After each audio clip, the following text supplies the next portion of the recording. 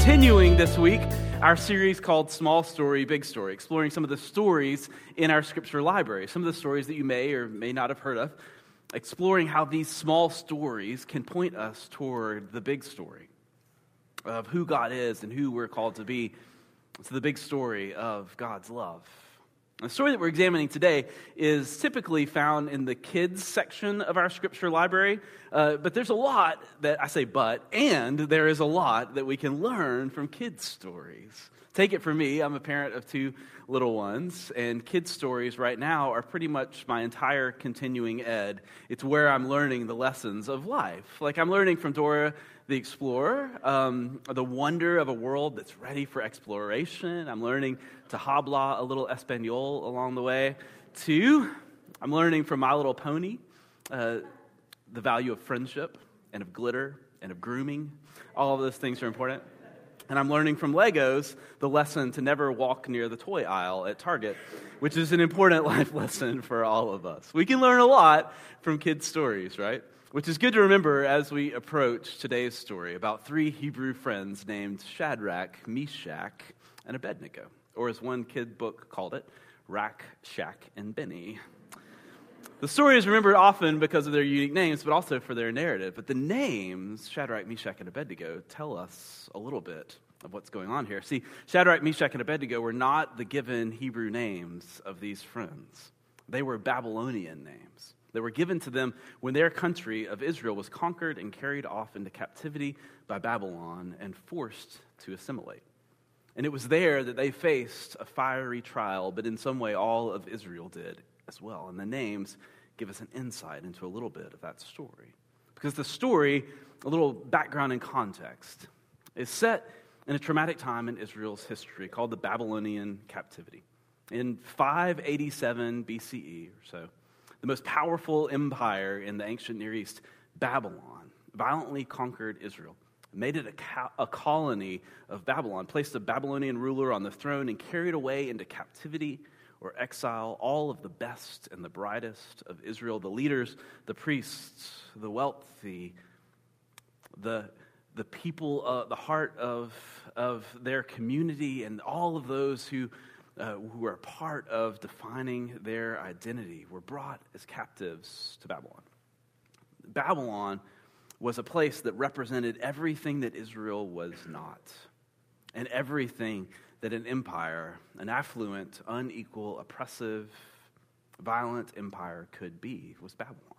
And one of the ways that Babylon ended a people or ended a local culture was simply by kidnapping them and carrying them away and then assimilating them into their power structure, into their empire, into the supremacy of Babylon. And this experience for a proud people of identity like Israel was devastating. And so much of the middle of the Hebrew Bible is spent reckoning with this experience, wondering how it happened and where God was in the midst of it. And much of the book of Scripture itself was gathered or compiled or written down during this time as they sought to hold on to their stories and their heritage and their culture and their faith. And what they found as they sought God and in some way sought themselves was that in exile, even there, God was with them just as much as God had been with them in Israel. And in this tough time for these people, as so often can happen, they became even more aware of who they were and who God is. That God is a God who is with us all, always. And it was in exile that you find some of the most beautiful promises of hope written. So you find it in places like the book of Jeremiah. There's this letter in Jeremiah that's written to the exiles. And this is what it says. These are the words of the letter that the prophet Jeremiah sent from Jerusalem to the remaining elders among the exiles, to the priests, the prophets, and to all the people whom Nebuchadnezzar had taken from exile, into exile from Jerusalem to Babylon, begins Jeremiah 29. And so the letter goes on to give some instructions about how to live in this time of exile, how to be, and then it offers them hope. And here's one of those words of hope. For surely I know the plans I have for you, the letter says. Says the Lord, plans for your welfare, not for your harm, to give you a future with hope. And believe it or not, this verse did not start life as a refrigerator magnet. That's not how it came to us. It was a word of hope delivered to exiles in their darkest time, of their time of wrestling. And Jeremiah goes on in the midst of this word and goes on and gives them assurance that God is with them even in this strange country and difficult circumstance. It says, when you call upon me and come and pray to me, I will hear you. When you search for me, you will find me, the word says. Even in this difficult place, I am with you, Jeremiah writes about God's heart, that you can find me here, especially here in this time. And it's the same for us in every season, in every step of the way, especially in those difficult steps, that God is with us, with hope, with love, with a future. But even though God was with them in Babylon, it was still difficult.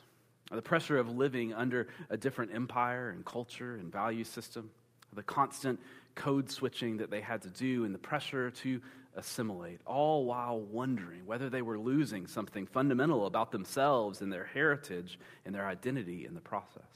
Of having to weigh on a daily basis those times when they might need to stand up against Babylonian culture for what is right and say no, even though the whole culture around them just doesn't understand where they're coming from.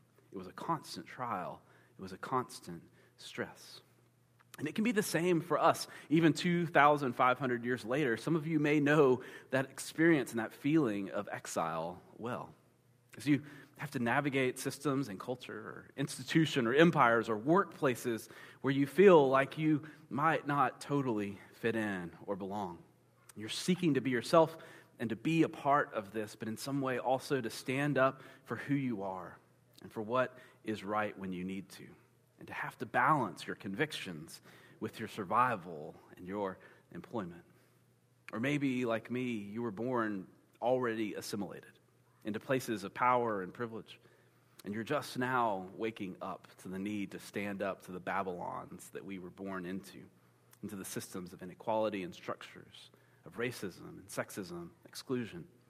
And you're wondering exactly how to stand up and to survive and to seek transformation for yourself and for Babylon. These are real questions that we wrestle with.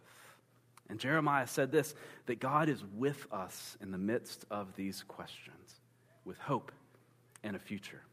And it was all of these questions and all of that hope that made this story of Shadrach, Meshach, and Abednego one that Israel loves to tell.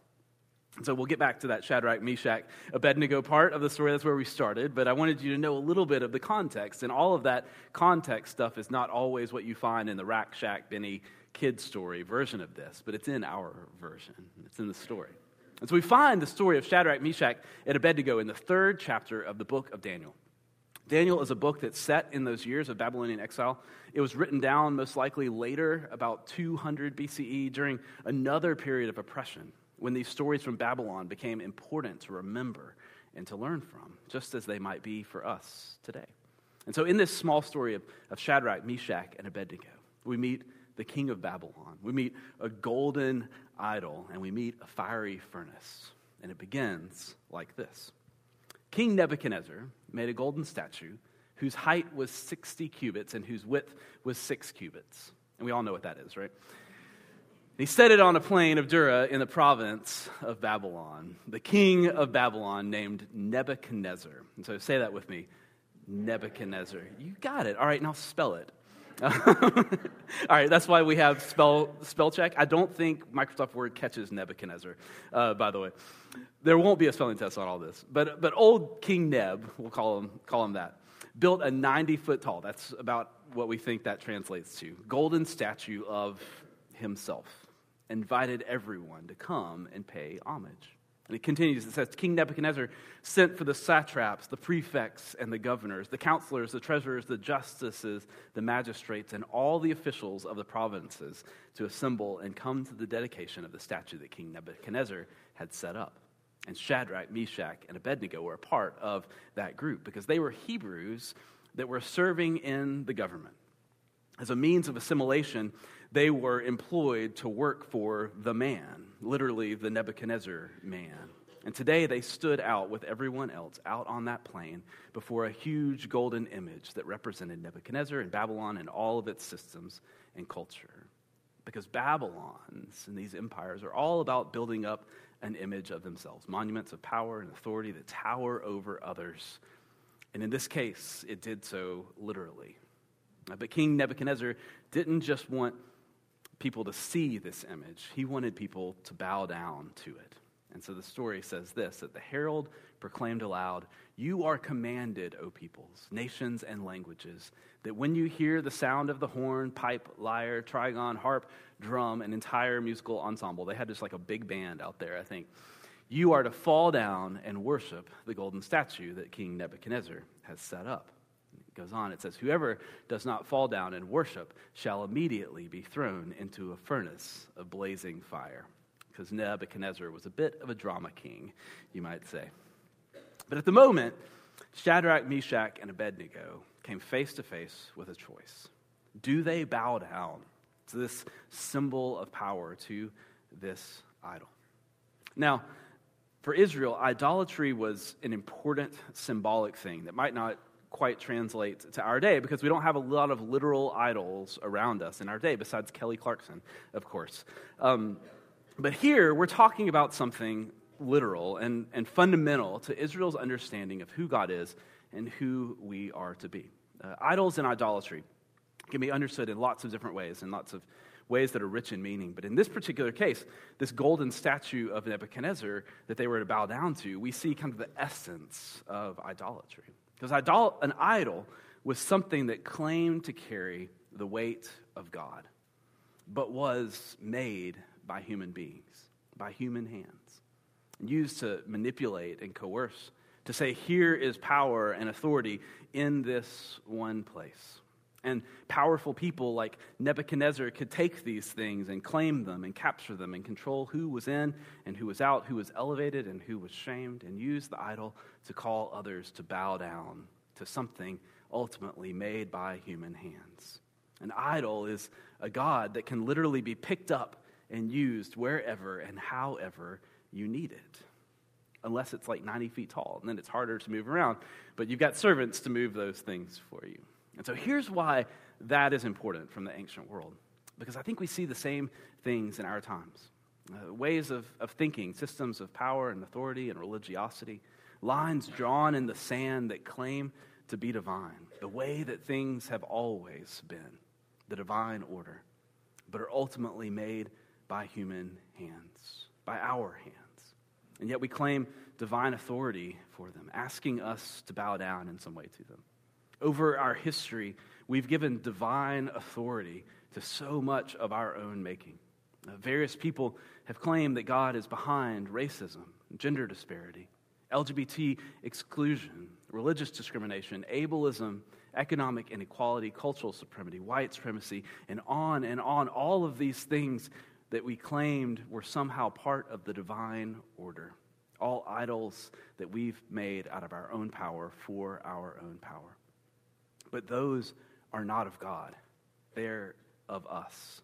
And Israel says, and we are called to say in our time, God is not an idol of our hands, of our making.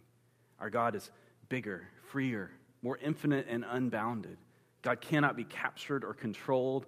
God is not used for coercion, yet God chooses to be with us, with liberating love for all people, unconditionally and universally. And that is the God that we are called to stand for.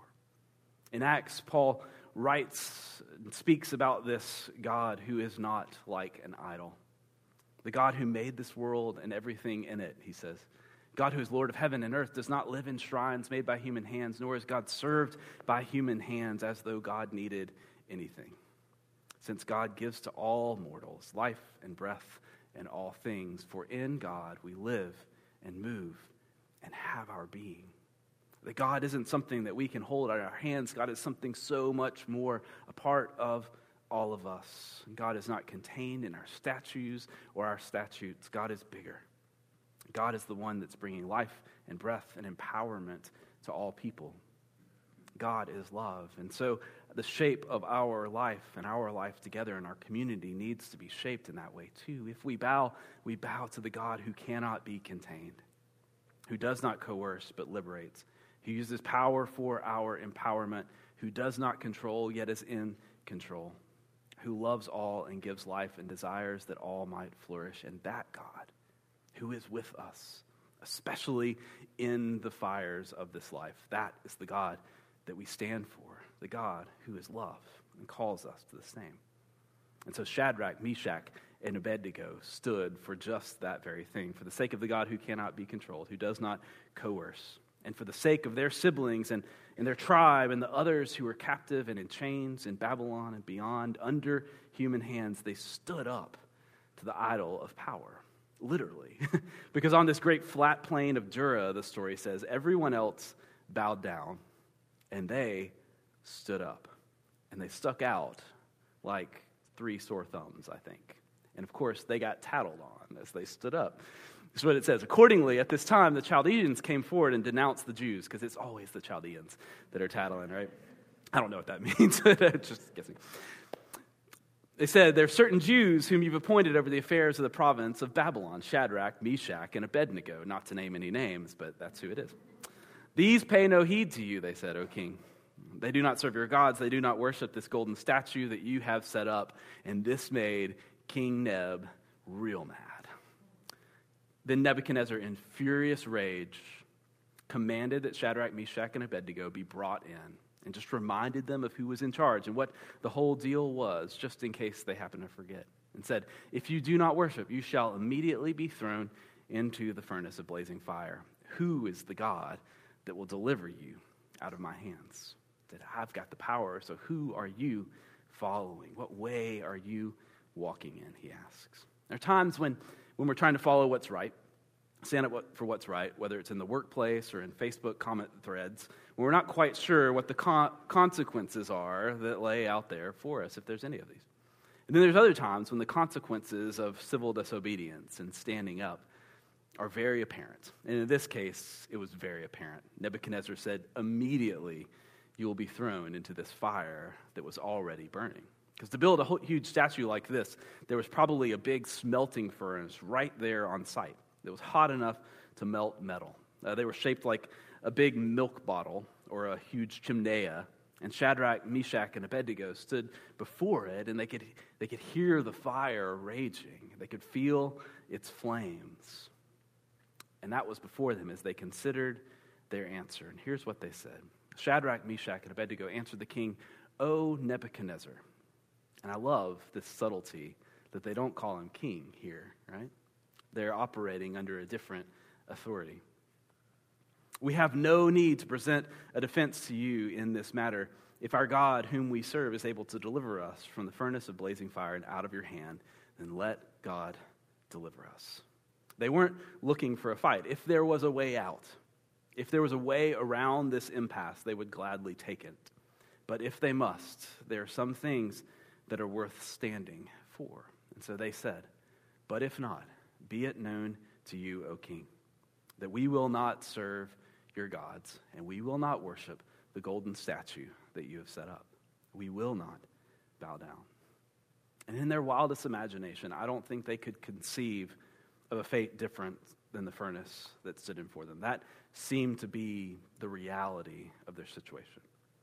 But in this life, when we choose to face reality, the reality of our real world, of the struggles within it, of the systems of brokenness entrenched in it, when we face that reality with an open heart of love and with all the courage that we muster when you face reality, you meet the God in whom reality rests, and the God who is at work right there in the midst of real life with us. And these 3 friends met God in that place. But that's jumping ahead a little bit. Sorry to spoil the end of the story for you. So here they stand, before it all, before this huge furnace. They could be delivered from the fire, or one way or another, they could be delivered through the fire.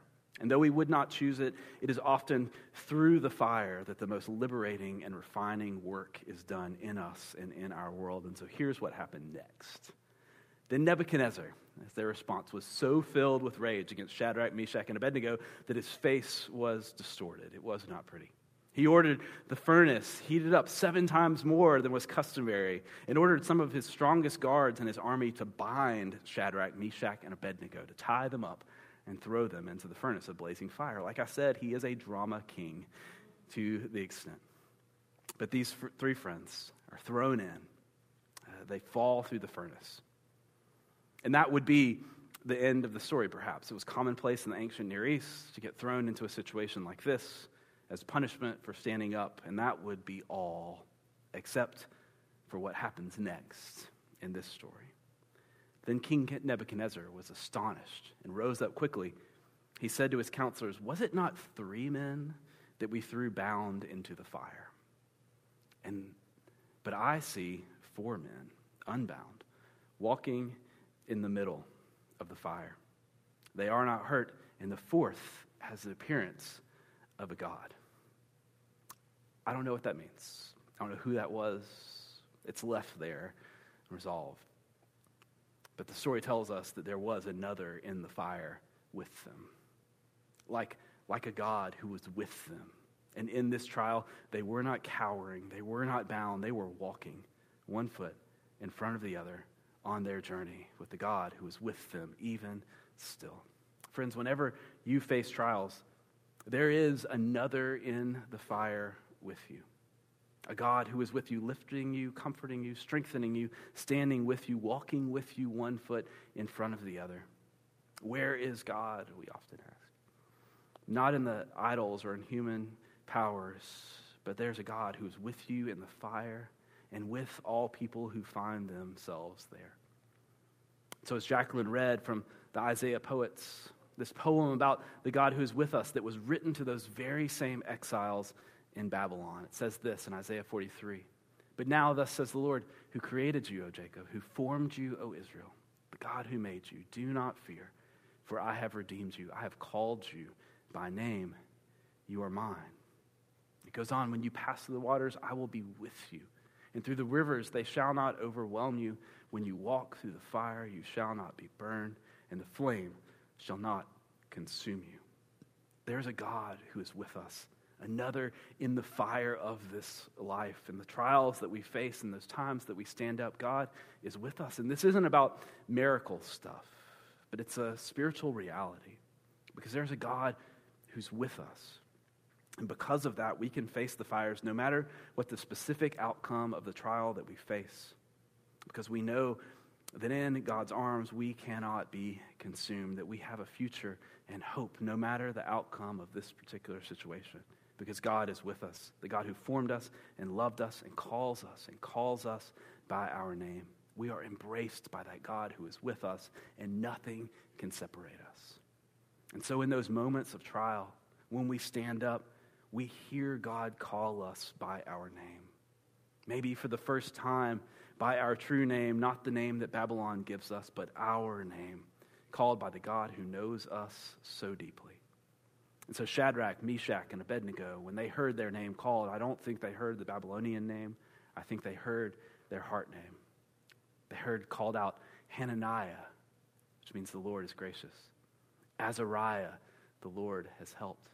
Mishael, who is like God. They're given names that maybe they hadn't heard in years, but who is like God?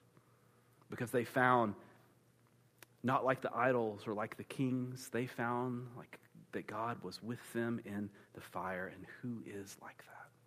That when we stand up for what is right, for the love of God, for justice of all people, for the liberation and mercy for our neighbor, that there is another in the fire with us. We can feel alone sometimes, but there is another, and that other is powerful. Who is like our God? I think back on the words that we read last week from civil rights leader Abraham Joshua Heschel, the great rabbi. He was talking about standing for justice in these times when we stand up. And he says this about the beautiful power that is with us in those moments. He says, justice is charged with the omnipotence of God. What ought to be, shall be. We are empowered in this life. We are charged with the omnipotence of God when we stand for justice, even if we find ourselves in the fire. We stand in a place that is empowered with the omnipotence of God. Because there's another in the fire, a God of love whose love wins, telling us and whispering to us that what ought to be shall be. And so stand up, speak out, and love with all you have. So for Shadrach, Meshach, and Abednego, they did not burn up, the story tells us. But the narrative says that there was one thing that did burn that day. They were thrown in, bound up. But when King Neb looks in, it says, I see 4 men unbound. It says that their bonds, their bondage, burned up. And in some ways, these friends, by standing up, the bondage that they were wrapped in, and in some way, I think the bondage of all the captives in exile and their place burned up too.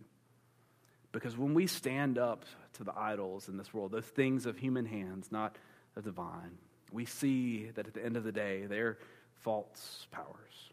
We realize that those things that bound us up don't really have the power to do that. Not the God kind of power, at least. We don't have to be captive to old ways of living, to old ways of thinking. We don't have to be captive to old ways of thinking about race or gender or economics, about systems or self-preservation or the way that things have always been. Those idols do not have power. The only thing that has power, as Paul says in Galatians 5:6, the only thing that counts is faith working through love. Having faith that we are not alone, that God is with us, and that we can stand up to Babylon, and that standing up matters.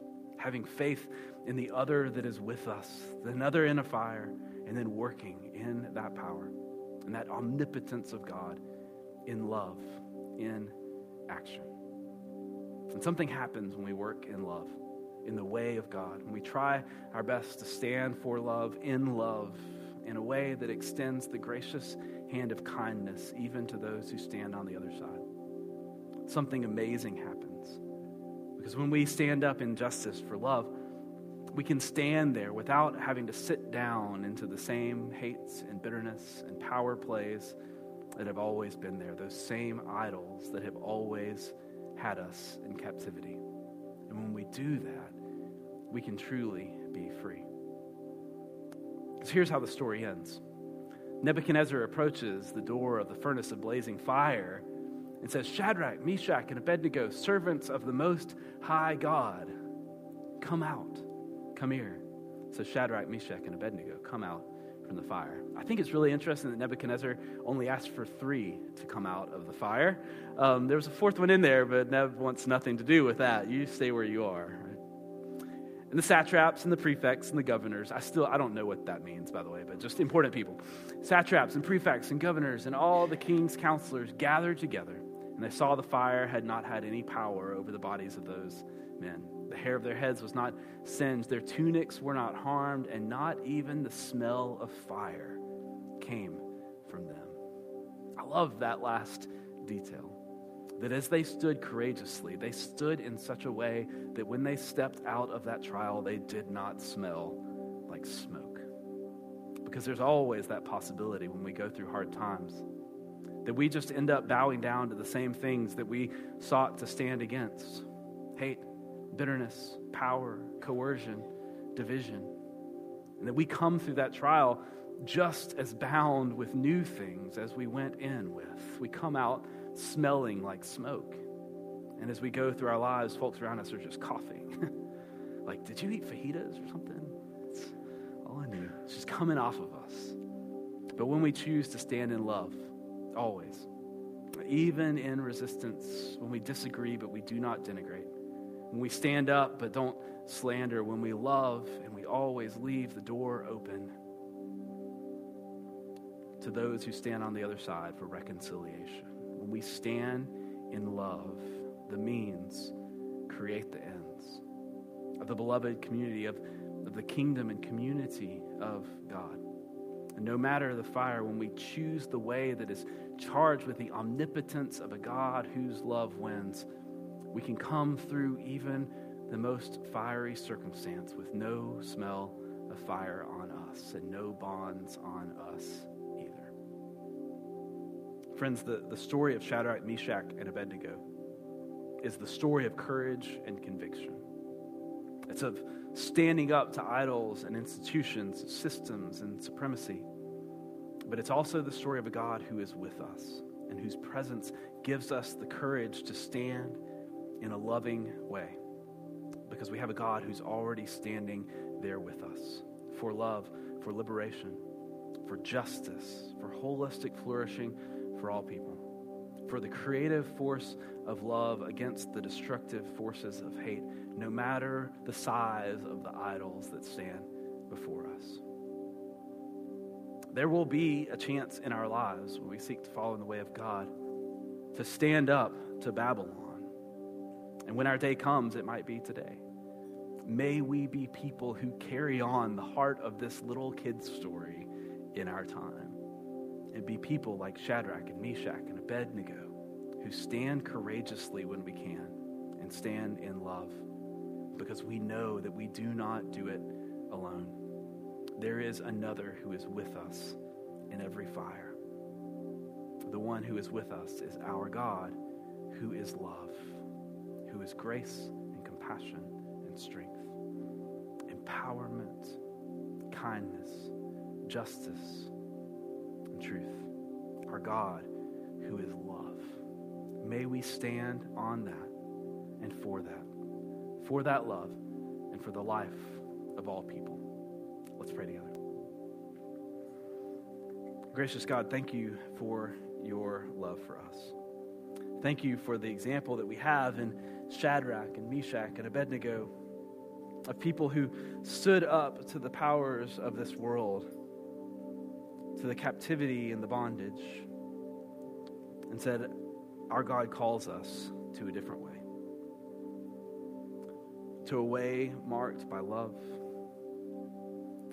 by a way marked by peace, by a way that seeks justice, by a way of courage and compassion, kindness, and clarity of convictions. God, this week, when it's our time to stand and the flames seem hot around us, God, help us know that in our trials, in our world, in this life, that you are with us. God, you are another in every fire that we face, who's been there before us at work in our institutions and systems and structures, God, to bring transformation. And may we stand alongside you in the places we go, that this might be a more just, equitable, loving world that more reflects your beloved community on earth, just as it is in the heavens.